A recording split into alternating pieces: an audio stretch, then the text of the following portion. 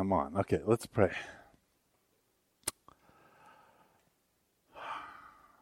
Father, thank you for today. Thank you for at least it feels like fall, even though it's hot. To feel like we're moving somewhere, and I really love that. I love the way that you have created things and created change and movement. And Lord, I thank you for sending your Son Jesus to down the cross for our sins and to save us and to give us hope.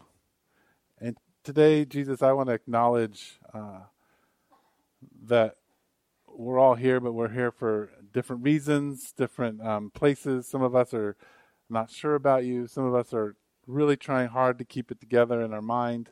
Some of us are excited to be here and just excited to see what you're doing. Regardless, we're all here, and so we ask, Jesus, that you would honor us being here and us seeking you, and that you would find us.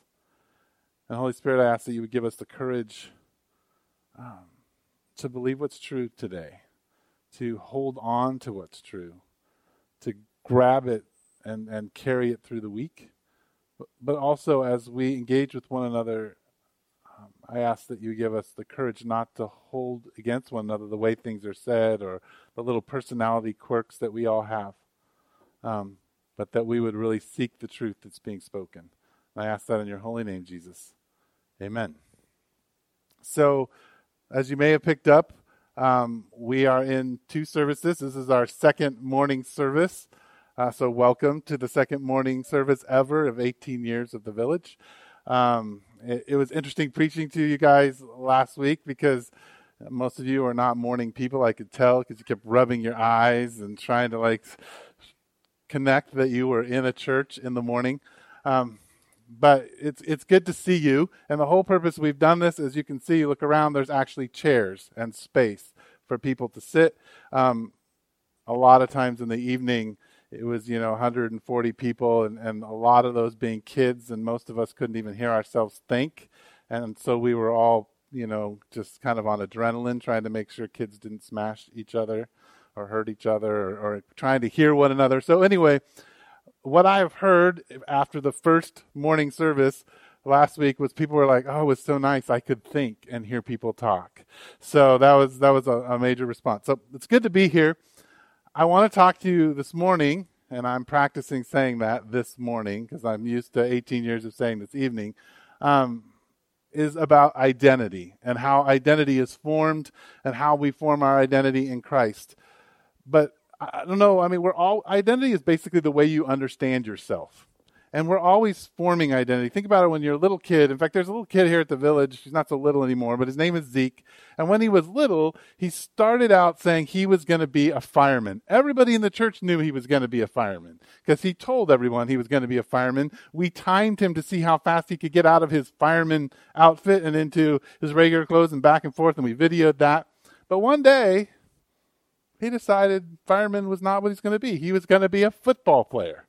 So all of a sudden he had jerseys. He knew more facts than any of you about, college and professional football. He loved LSU. He was into Leonard Fournette. He had it we all knew that because he told us.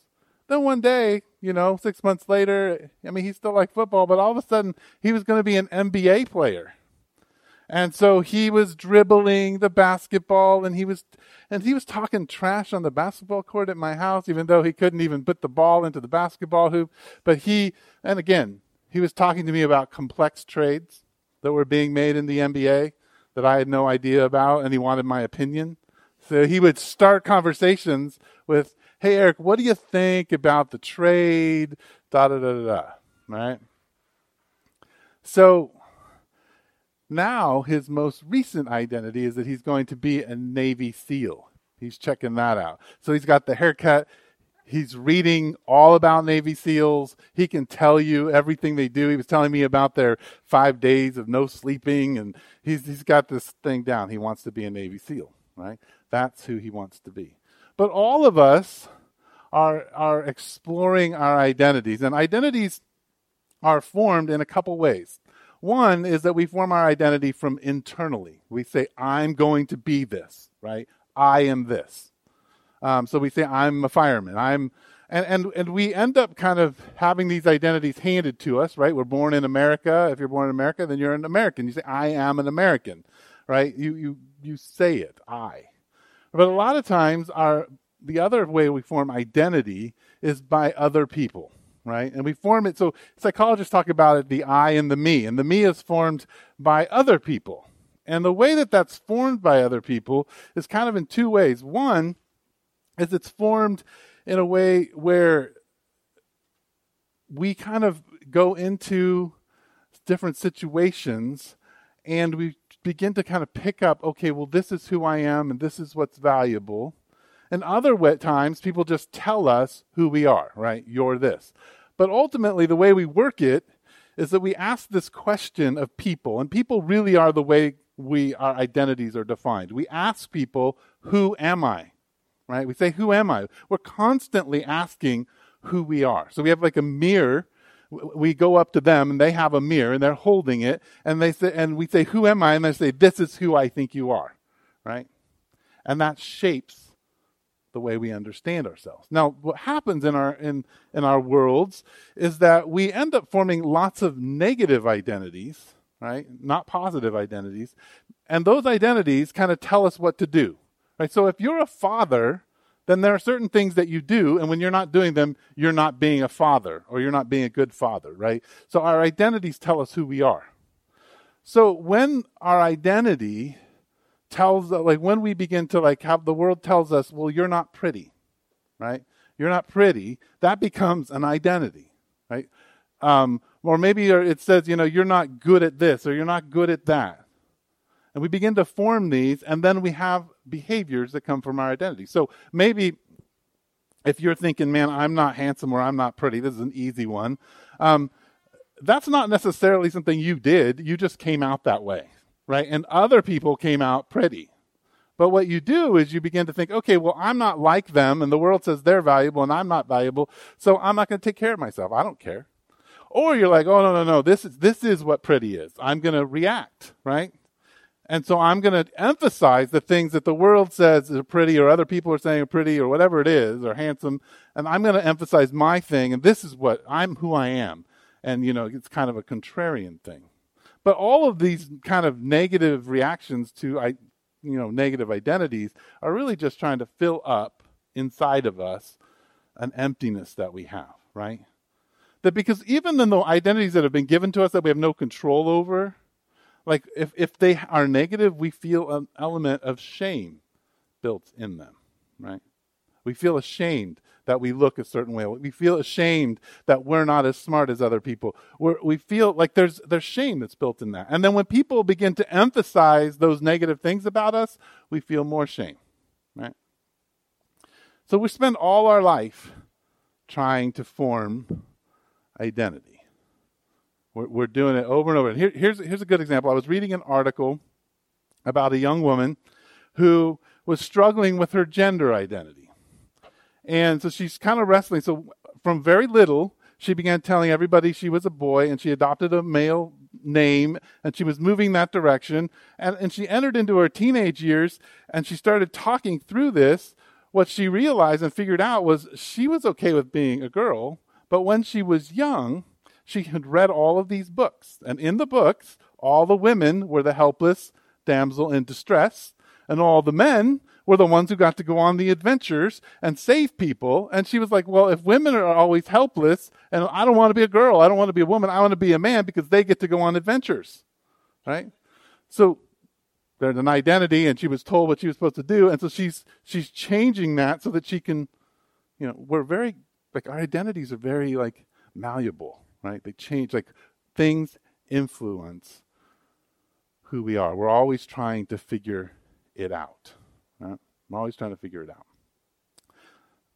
So we're in this series on the gospel. And the gospel means the victories or the good tidings or the good news of Jesus. But at the Village, what we our shorthand for the gospel is that we believe it has three parts. And we talk about it over and over again at the Village.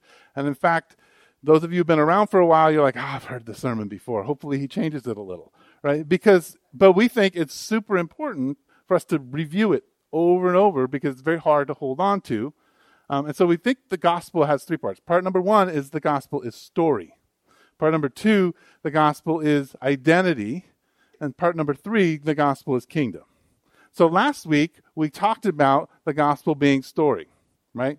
And what I said was, the story that you and I are living in most often is the story of me being God or you being God, right?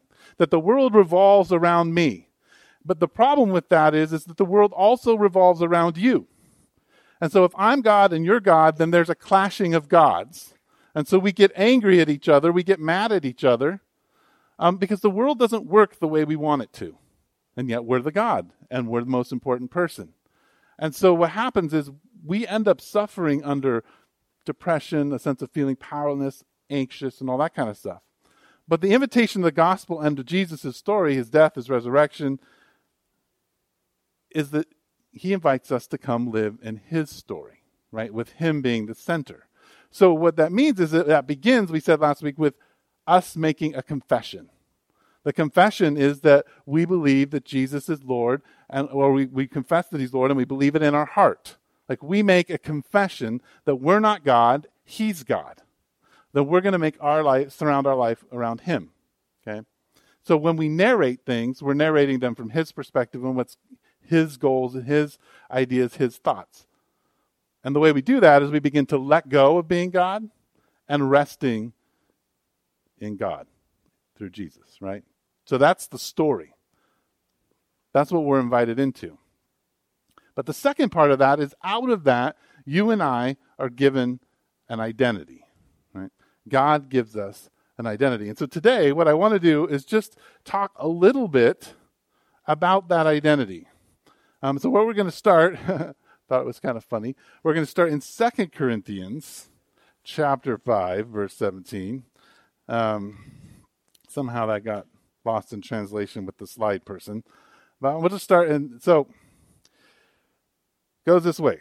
2 Corinthians chapter 5, and this is Paul talking. It says, therefore, if anyone is in Christ. So I want to stop there. Therefore, if anyone is in Christ. Paul uses this little phrase, in Christ, 165 times in his epistle, or his letters. There's a lot of those. And then if you consolidate those 165 times, he says, in Christ, that you're in Christ, you can kind of bring it down to 32 different identities that Paul says, this is what God thinks of you. Okay? There's a reason for that.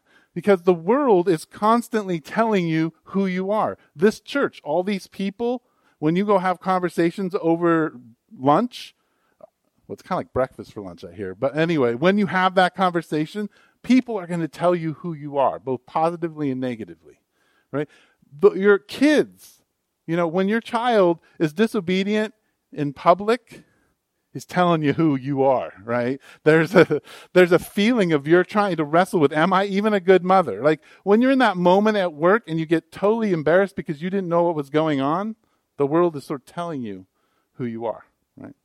And it's never a positive identity. It's never an identity that is like, yes, my child is throwing a tantrum. I'm the most wonderful mother, right? I'm the best dad. Like you never have it. It's always, I'm powerless. I've messed up. I don't know how to do this. I'm not a good parent, right? Whatever it is. I haven't been paying attention at work. Paul says, therefore, if anyone is in Christ, he is a new creation. The old has gone, the new has come. Okay. Paul says, you are a new creation. So how does that work? Because when you enter into Jesus' story, the identity you are given is kind of like the nationality, right? So I'm an American. I was born in America. Somebody else is born in Mexico. They're a Mexican, right? That determines your identity in some way, and then you begin to explore it, and you kind of commit to different parts of it, right? So for me, like growing up, I had a really good American history teacher in high school. And at that point in that class, I decided I'm an American and I'm political, right? And so I decided, well, this party's the party I'm going to be for, and I'm committed. So all the way from little to high school, I was exploring what it meant to be American. People say this, oh, okay, we live here, but at that moment, I'm like, no, I'm committed to this identity, right? Well, that's the same invitation that Jesus is giving us is that when we enter into his story, the first thing he says to you is that you are a new creation. The old is gone. All right? The old is gone. Which means, hey girls, I can hear you all the way up here. Thanks. So the joy of a small church is I get to embarrass you over there. You'll get through it. My kids did. Anyway, so back to that. I was helping form their identity, hopefully in a not a negative way. But anyway, so God says you're a new creation, right? And when he says you're a new creation, what he's really saying is no to everything else you're hearing. So here's when he says you are a new creation, he's saying, look, you have been going to your wife, you have been going to your friends, you have been going to the world and asking them, who am I? And then you've been taking that on. What Paul is saying is that Jesus comes to you and says, when you enter my story, I'm the only mirror you need to look at. And I'm going to give you a clear idea of who you are, right? You are a new creation. So all the things that have happened to you, all the things, the doubts, anxieties, fears, all those things, those are the old things that are going. I'm telling you, you are a new creation. You have to hold on to it. When you're struggling with your identity, God is saying, look in my mirror and nobody else's mirror. What I'm telling you is you are a new creation. Okay? So the next thing that he says I want to look at is just Ephesians chapter 2, verse 10. He kind of explains this a little bit better. What does a new creation look like? So Ephesians chapter 2, verse 10, he says, for we are God's workmanship, created in Christ Jesus, to do good works, which God prepared in advance for us to do. So not only are you a new creation, but that new creation is finely tuned and creatively built by God and different from everybody else. And on top of that, you have something uniquely to offer. Well, this is how this works. So first you have the mirror saying you're a new creation, but now you're in an argument with your best friend. And what they're telling you is that you have failed them. You didn't come through the times you wanted them to come through, or they wanted you to come through. You said some things to your other friend about them and that got back to them, and that's hurtful, right? So they're saying you failed in my friendship. And this friendship, and what you can hear, what your identity that you can take on looking in that mirror is, I'm a failed friend. I can never come through for anybody. I'm not any good at this. But the answer that Jesus gives you is like, stop looking in that mirror. Yes, you have messed up. Jesus isn't going to deny that. But what he's saying is like, look in my mirror. I created you uniquely to offer that person something good. You can still offer them something good. I've created you to do that. You are uniquely made to offer something good. That doesn't mean you don't go in and repent. That may be part of offering something uniquely good. But what happens is like when you're in Christ, when the story is not around you and your failures and how you don't come through, it's in Jesus and what he's done for you and who he's telling you you are. It changes the way you interact in friendship. It changes. And this is what Jesus is doing. I don't know if you've ever seen a parent do this. This is what God's doing. But when a kid is you're trying to get through to a kid, what do? You get down on your hands and knees. You get their little face in your hands so that they can't look sideways. And they're squirming. And you're saying, no, this is what you will do. This is who you are. Well, that's what Jesus is doing in Ephesians chapter 2, verse 10. He's saying, it's okay. Like there's all this chaos around you. But listen, I created you for a particular purpose. You're not like anybody else. I designed you to offer something good, and I prepared those works for you. You can step into them, right? So again, what he's saying is, look in my mirror, not in everybody else's mirror, okay? So, new creation, designed a particular way. Last, let's just look at 1 Peter. chapter 2, verses 9 and 10. This is Peter bringing this identity down one more level. For you are a chosen people, a royal priesthood, a holy nation, a people belonging to God, that you may declare the praises of him who called you out of the darkness and into the wonderful light. Once you were not a people, but now you are the people of God. Once you had not received mercy, but now you have received mercy. So Peter brings this down one more level. He says, let's put a name on what I've designed you to be, what God has designed you to be. God has designed you to be a priest amongst priests, to be a chosen people.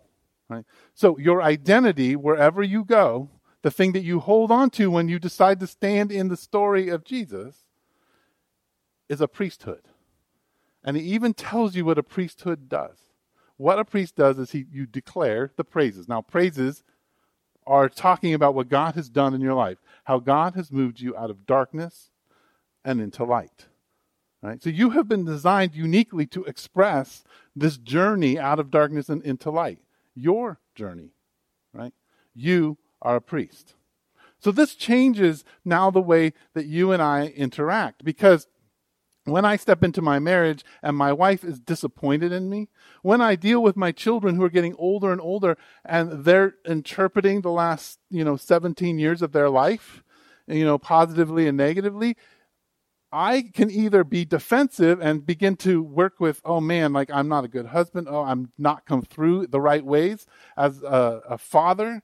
Like I should never have done all this. I shouldn't have started out this way.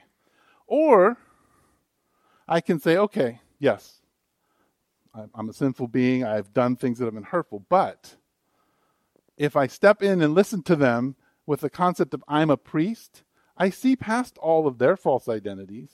I see past of all the things that they're wrestling with. And what do I see? I see that they're a new creation. And I begin to see how God has uniquely designed them to express things. Right?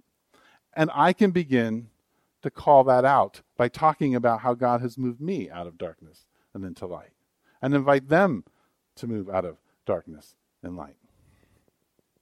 So, when we live in the story, we get an identity, and that identity is that we're a new creation, that we are wonderfully made to do stuff, and that our identity in the kingdom of God is that we are priests who have been given mercy and who are chosen to be a people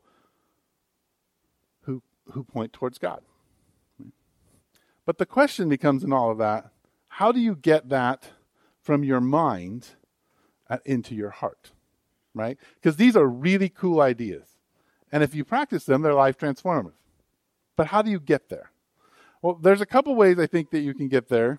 Number one, we can just talk about how identities are generally formed. Right? All identities are formed by you exploring. Right? Figuring out if that identity fits. And then, when a crisis happens, how you're going to respond. So, for instance, I love new parents, brand new parents, mom and dad. They are actually not mom and dad. Just because you have a little baby does not make you mom and dad. Yes, officially it does, but you're actually trying to put on, okay, I've never been a dad, now I'm dad. So you're trying on, what does it mean for me to be a dad, or what does it mean for me to be a mom? And then there's that moment when your baby is, I don't know how old, they get their first fever of 104, right? That's your first crisis. You don't know what to do. Like, it's 104. Do I go to the emergency room? Do we just wait it out here? Do I call my doctor friend? Like, you have to make a decision. And in that moment, you decide what it means to be a father or a mother, right? There's a crisis moment, and then you commit. Like, you're committed. You acted, and now you're dad. Right? It defines who you are and how you're going to handle it. This happens all the time in all of our identities. Because suffering and crisis is how good and bad identities are formed. But the only way that we can begin to shape them is if we begin to explore our identity. To explore something is you try it on. So if you go back to what Zeke is doing, Zeke tells everybody he's a fireman. Zeke tells you how he's going to make $1 million as a football player. He's a scrawny little kid. Like, he probably will always be slim. His dad was like, 6'2", and probably weighed 190 pounds. You're not going to necessarily be, a football player. But he's telling everybody he is. And that's what exploring it is. It's saying, okay, I'm a priest, so how do I go do this? How do I respond? What am I supposed to do? You begin to talk about yourself as a priest, as a new creation, as someone who's designed for particular things, and you try it out. You explore it. And you wait for crisis. Because there will be a crisis, and that's when your relationship with God, your identity in Christ will be defined, right? How are you going to respond to the crisis? And even if you don't respond well, you'll begin to understand how you can shape your identity in that. So that's part of it. But the other part of getting to the mind to the heart is simply through prayer. And let me kind of explain how this works. There's this ancient story in 1 Samuel by a woman named Hannah, right? And Hannah couldn't have children, but Hannah's had her husband had another wife named Peninnah. It's a great name. And she had children. And children were the mark of blessing, right? So Hannah's husband loved her much better than Peninnah. It's a very dysfunctional family, right? But one day they're going up to worship God, and she has no children. So around her is suffering. She's intimidated and made fun of and poked at by Peninnah. Her husband, if you read Samuel 1, is not the greatest at encouraging her. He's like, "No, I love you better than her. Why does it matter?" It's complexly dysfunctional. But she's in a place where she's empty and feels incomplete, and her identity, if she holds on to it, is one who is not blessed by God. So how does she deal with that mirror that's saying you're not blessed, with Peninnah saying, look, you're not blessed? How does she deal with it? Well, she goes and to the place of worship, and she lays it out all on the line for God. She tells him all about the things that she's suffering with. She just lays it out there. It's raw. And on top of that, if you read the narrative, she makes some deals with God. If you'll do this for me, I'll do this. Like, she's willing to just say, here's who it is. You're the center of things. I can't control this, right? So for us to transition out of our false identities into our identity in Christ, in the context of suffering and crisis, a lot of times it requires us to put ourselves on our face and say, God, like, this is it. This is how I feel. This is all that's there. Right? So much so, for Hannah, the priest Eli thought she was drunk because she was just sobbing and praying. Right? In order for us to connect emotionally to our identities in Christ, we have to be willing to engage Christ emotionally for our identities to transition from our minds into our hearts. Right? So we have to be willing to pour it out. Because we live in a world that consistently is attacking who you are as a man and woman of God. Who you are physically, mentally, spiritually, ethnically. All those things are being messed with by the enemy in the world. That's why Paul is so clear with 165 in Christ. Because he wants us to remember who we are. But see, what happens then when you and I move from an identity, a negative identity, into being in Christ, is the way we impact other people's identities transforms communities, right? Because when I decide to live as a priest, a new creation, someone designed by God to offer you guys good things, when I'm doing that, I will change your life, right? Think about it this way. Rod was telling me a story about when we were driving down from Flagstaff yesterday, about his father. Now here is a man, who's not perfect, but a man who lived in his identity in Christ. He went to Rod's basketball coach, who was thinking about going to get a college basketball job. And he basically said, and I'm going to paraphrase the story, but he basically said, look, my children need mentors. They look up to you. They need someone to guide them. You're good at this. Don't go take that job. My children need you. Well, that was transformative in that coach's mind, in that he had never really thought of himself as a mentor of young men. So in this little moment, when this guy understood what he had to offer, changed this coach's life, right? Our identities and our understanding of who we are in Christ change when we're in a community of people who are willing to act in their identities in Christ. Because what happens is we look at each other and we call each other out and we say, you are this. This is who you are in the kingdom of God. We can look past each other's pride and angst, and we say, no, this is who God has called you to be. Right? Because we're no longer the center. Because we're living in Jesus' story, and so all of a sudden we're seeing everybody else in Jesus. And we're seeing what Jesus has called us to say and be. And that's life transforming. And if you could imagine what happens then in a community like that, as people are empowered in their marriages and their friendships, they're empowered in their world to draw people towards Jesus. And it's powerful. It's crazy. The kingdom of God is crazy. Awesome. So, I have a little bit of time, and I would love to just continue the conversation for about 5 minutes or so about identity. If you've got questions or thoughts or things you want to add to what I had to say, I've got a mic right here. Corey will pass it around. So if you have questions, we're going to go with Ruben over there first.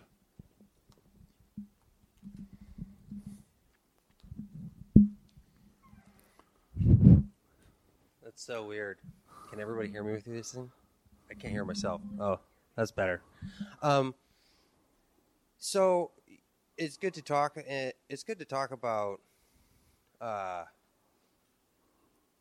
shedding negative identities that the world gives you, and living under the identity of Christ. But what about all the positive identities that the world feeds you? Because it would be easy to argue that you need some of those just to get by. But, from an eternal perspective, is there any difference? Because it's still coming from the world. The intent is still the same. Sure. Right. That's my question. God's common grace is present in the world. He speaks through many voices.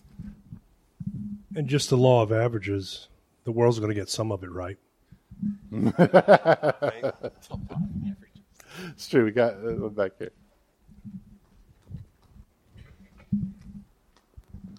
I don't know the end of this thought, but I do know the beginning of it being the world giving us positive identity is sometimes we lean into the positive identity that the world gives us, and it has a negative impact because it's what we have to stay about, and we have to become about it, and we have to keep performing at that level or in that way in order to be okay. And so I feel like sometimes the positive identity that is reflected back to us is a true, resonates truly with what God is saying to us, but sometimes it can be damaging actually to step into that and receive affirmation of even something that feels positive at the time. Right. So you're beautiful. You're more important than everybody else. You need to maintain that. Stay that way.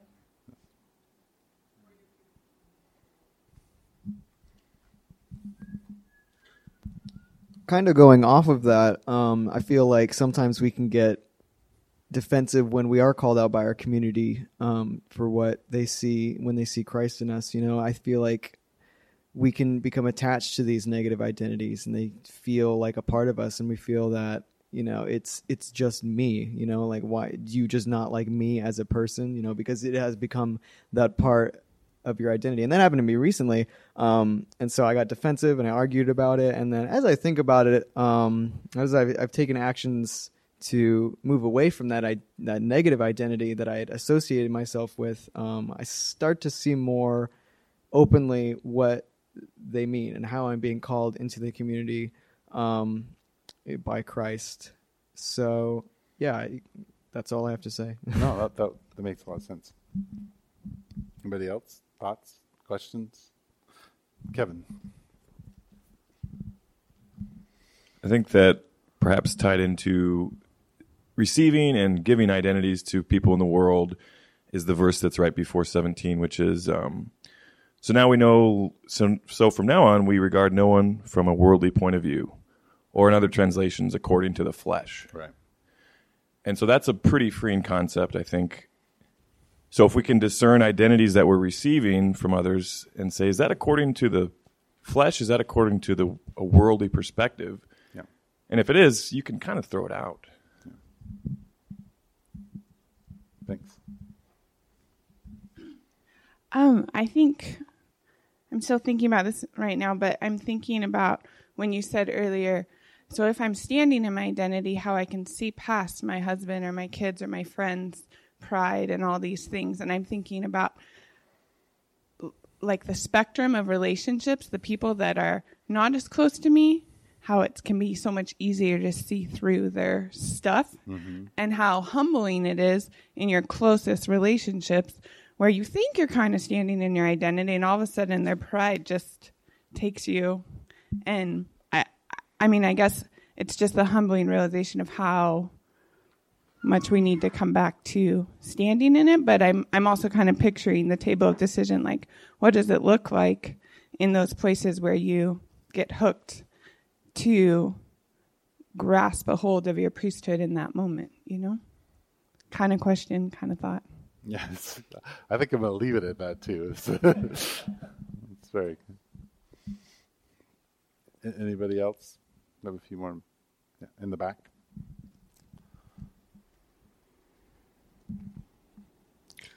So, how do you know what your identity in Christ is? Is it just your own personal discernment process, or like is it?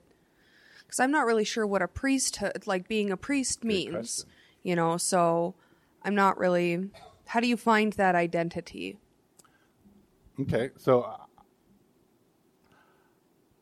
And that's a good question, because sometimes we think about our identities as like, oh, okay, well, I'm a writer, or I'm a musician, or I'm, whatever, like I'm an engineer. We have these kinds of identities that we're looking at. But I think when it comes to your identity in Christ, the first part is understanding the newness of who you are, right? Because it's connecting to the fact that all the things that could accuse you can no longer accuse you. So first, your identity is built in, like, I cannot be accused. I'm justified in Christ. Like, I'm made right in Christ. There's no accusation that can be made against me. That's really important, because what it does is it removes the shame and the guilt that we live under when we're the God and we're the center of things. So I think that's the place that you begin. When you move past, okay, I'm designed to offer something good and God's put that there for me. Being a priest, in at least, I mean, there's in Peter's thing there, all you have to do to start it is to talk about how God has moved you out of darkness to light. Being a priest is being willing to consistently talk about how God is moving you from those places of darkness into light. There isn't a lot of other, there's a lot of things you can then grow into, but that's the place you begin, and that's the place you consistently come back to. Like, the way I offer my priesthood to you is to say, look, I used to be someone who lied and exaggerated. I used to be someone given to hyperbole, and God intervened, partly from this community, and intervened in other ways in my life to bring me into a place where I am honest, and when I'm not, I feel free to confess it because I'm not accused, right? Because I'm forgiven. That's me being a priest to you, just saying, here's where I'm at. And that's how we act, I think, as a priest in other people's lives. I think the other way is for me to say, oh, Rose, like, you are so kind. Like, I taste Jesus in you when I talk to you. Like, that's me, and I'm telling you the truth now. Like, that's your identity, right? That's part of what I experience and when I'm around you, is your grace. So part of it is having people say, this is who you are, and then you're like, okay, I'll try that on. Like, I'll see if that feels like what I am in Christ. Because that sounds like, as Kevin was saying, that sounds like that's something that's not from the world. That's something that comes from God. So, yeah.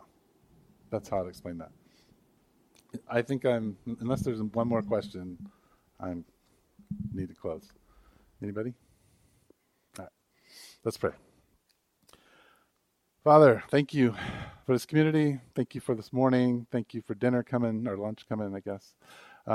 Please bless that to our bodies. I just ask that as we sing and as we eat together, that you would be amongst us. And I ask that in your holy name. Amen.